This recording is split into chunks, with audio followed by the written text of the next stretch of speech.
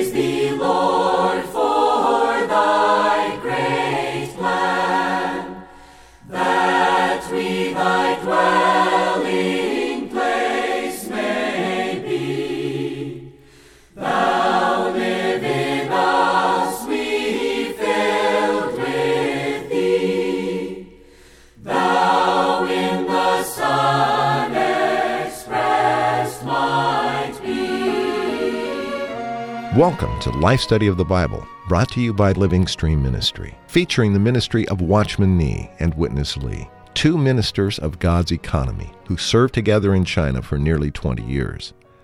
Watchman Nee was imprisoned by the Chinese government in 1952 and remained there until his death in 1972.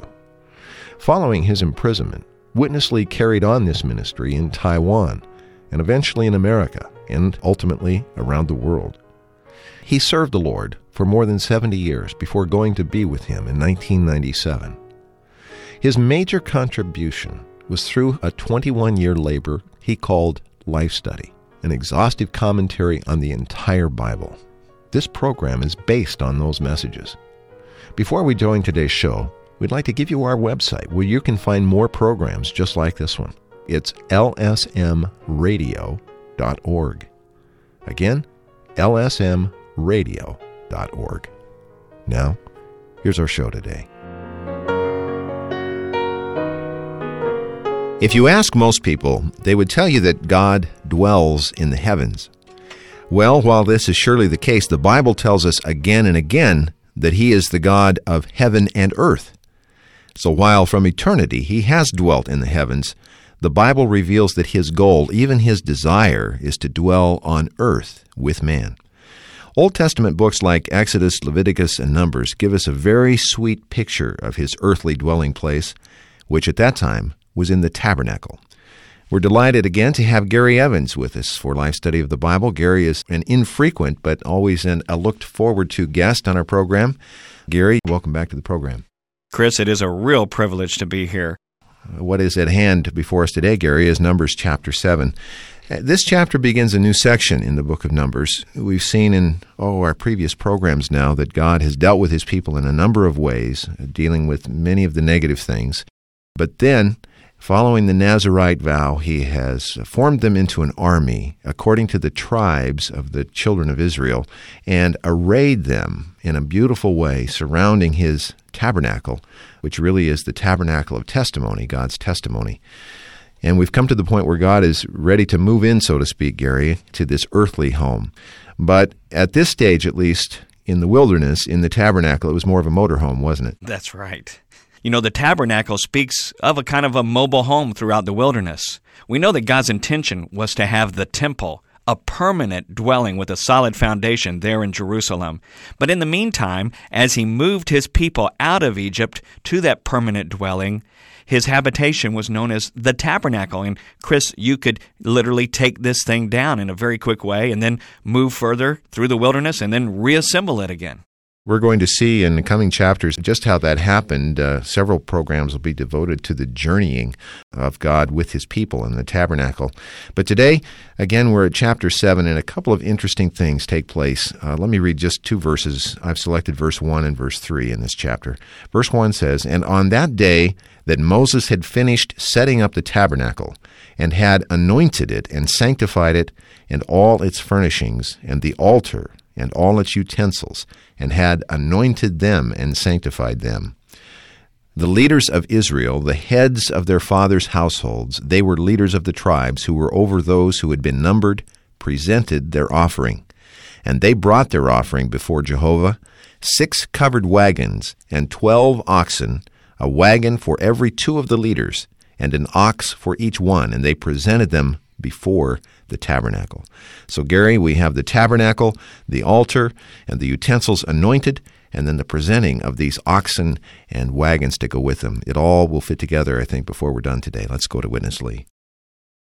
After the dealing, and after the testing, and after the blessing, now the situation between God and Israel has come to a new stage.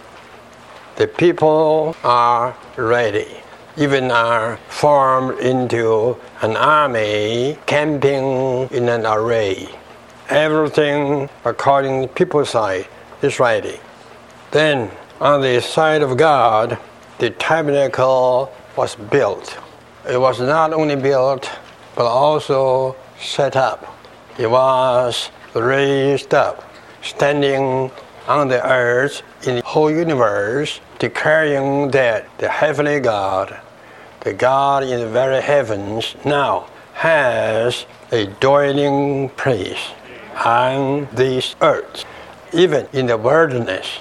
From the bird's eye view, looking down, you could see two items. The big one is the tabernacle, and the smaller one is the altar.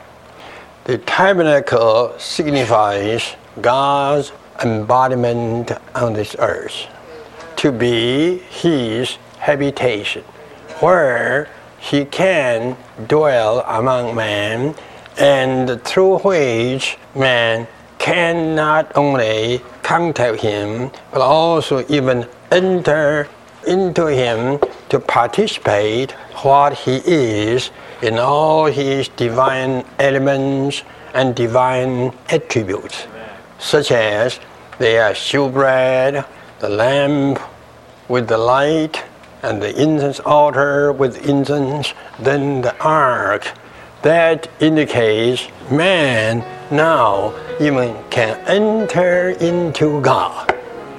Isn't this wonderful?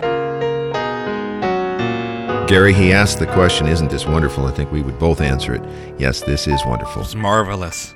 After God has formed His people into an army and arrayed them, He's now ready to declare to the whole universe that He has a dwelling place on earth with His people. Two items that we just saw from this bird's eye view, Gary, the tabernacle and the altar. How do these two things together convey that God really is with man and that man has an entrance into not just God's house, but into God Himself? Well, you know, Chris, even today in our own generation, most people think that God is far away, and they like to go up to a high mountain to try and get close to God, right, or to get away to some remote area in nature. And the higher, the better, because they think that God is way up in the heavens. And so the closer you can get to the clouds, maybe the closer you're getting to God, when actually God's intention was always to come to the earth. In a few places where His glory left the temple, He was then called no longer the God of the heavens and the earth, but the God of the heavens only. But that was not His intention. Even in Ezekiel, you can see that He very reluctantly left the earth. His glory left the earth step by step. He was hoping that His people would repent. God's intention has always been to dwell with man, to dwell in man, and to have man dwell in Him.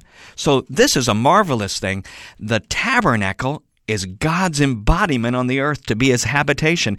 We don't have to go up to the mountains, but we can find in Christ God's habitation. God became a man. That means that we can participate in all that God is. It's like taking a tour.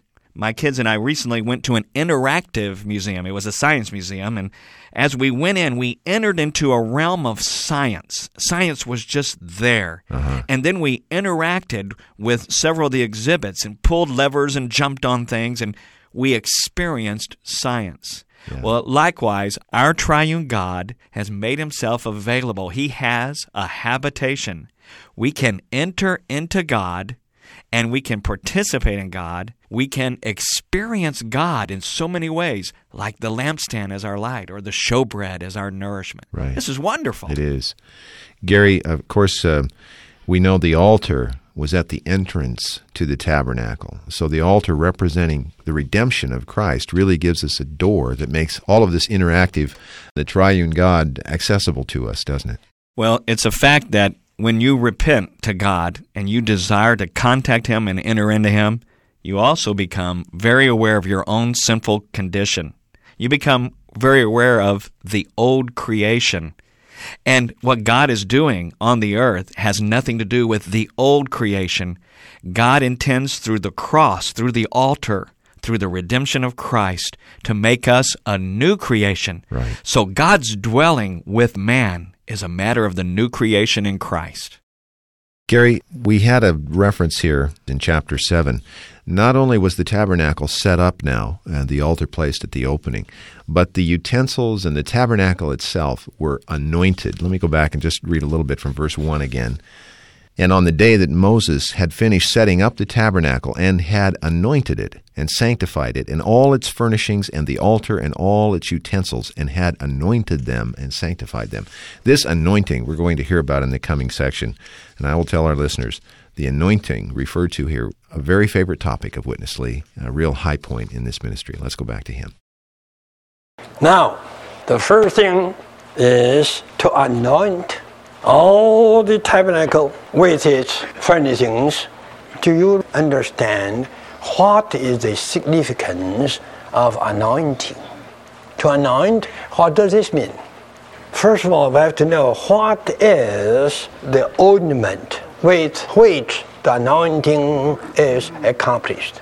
The ointment is just a can paint.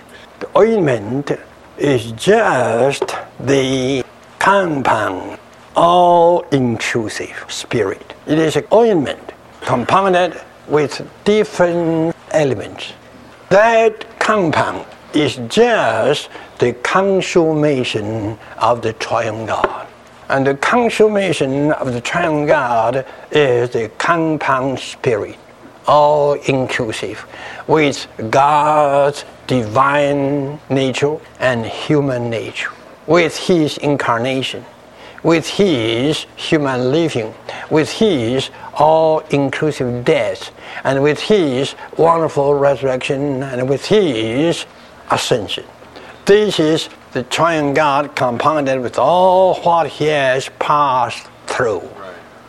This is the anointing.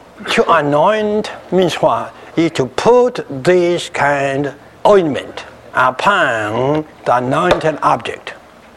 Just like to paint, the more there you put on, the better. To anoint is just to put the processed, compounded triune God with His incarnation, death, resurrection, ascension as a whole. Now, here is the tabernacle. It has nothing to do with God. So, God has to anoint it. God has to put the ointment upon this tabernacle. And upon this altar, there are two items which are absolutely one with the compounded, consummated triune God. Hallelujah. Amen. On that day, when Israel were formed into an army, camping in array, Moses put the ointment upon the tabernacle and on the altar, indicating from that time, these two things, the tabernacle and the altar, are one with the compounded and consummated triune God. Gary, as you and I were remarking just now listening, this section was a very good review of the compound ointment that we saw when we were back in our life study of Exodus. You might want to take just a moment and review that a little bit for our listeners, though I do think he gave it a good review here. But I'm particularly interested in this picture of how the anointing of the tabernacle and of the altar really links the triune God with the tabernacle. Well, the major point with these verses in Exodus 30 is that this is not just pure oil. This is a compound ointment. What I mean by that is that it's not just simply the Holy Spirit in its purest essence, but it is the oil, the Holy Spirit, compounded with other elements. We know that some of those elements, for instance, were myrrh and cassia and calamus and cinnamon. These elements represent something.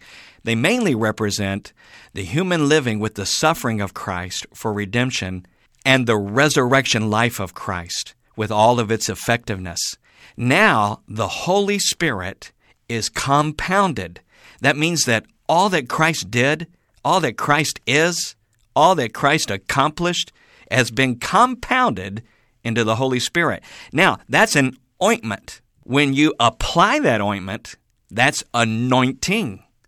The anointing is the ointment in motion.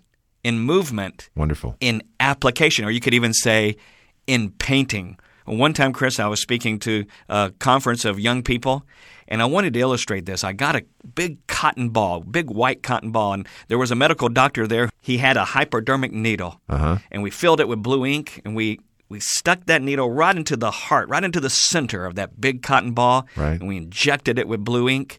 Then we watched, Chris, as slowly that blue ink spread. At first you couldn't see anything on the outside, but inwardly that ink was spreading from the inside out. Yeah. And within a few moments, you could see blue come out on this side and that side. Eventually the whole ball was blue.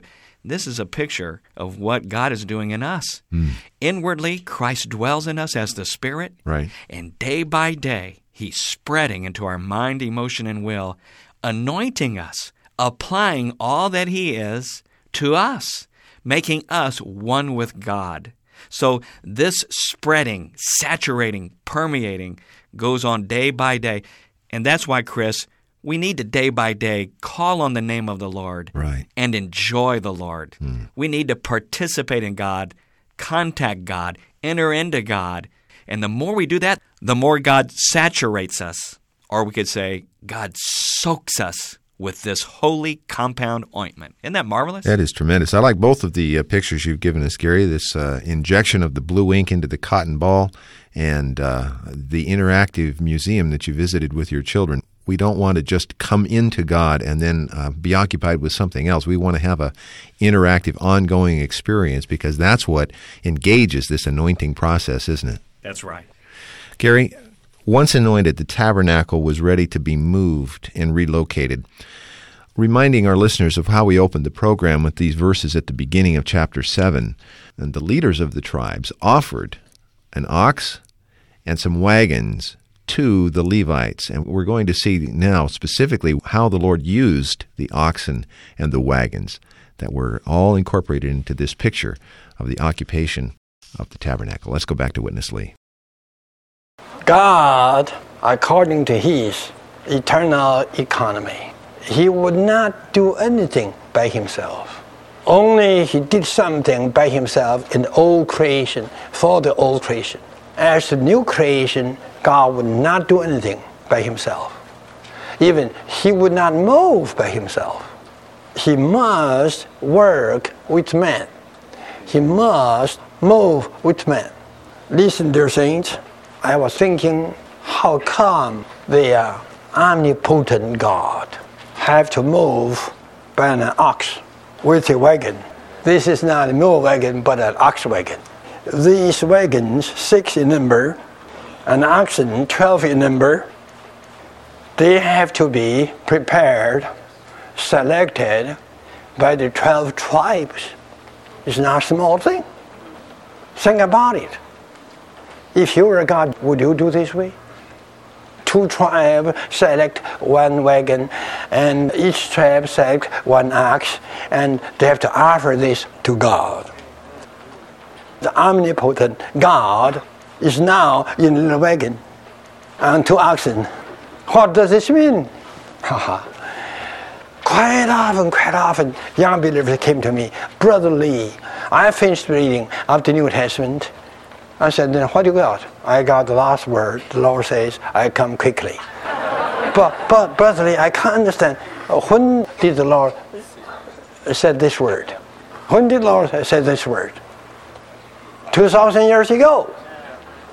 Why still the Lord has not come yet? Why He so slowly? Watch it. Why He's so slow? Lo, I'm come quickly, quickly, quickly. 2,000 years. Not yet. You know what? It is not the one who dwells in the oxen wagon is slow. It is the oxen. The transportation we offered is too slow. Gary, I hope this tender point wasn't lost on our listeners here. Here is the omnipotent God confining Himself to a wagon being drawn by a pair of oxen.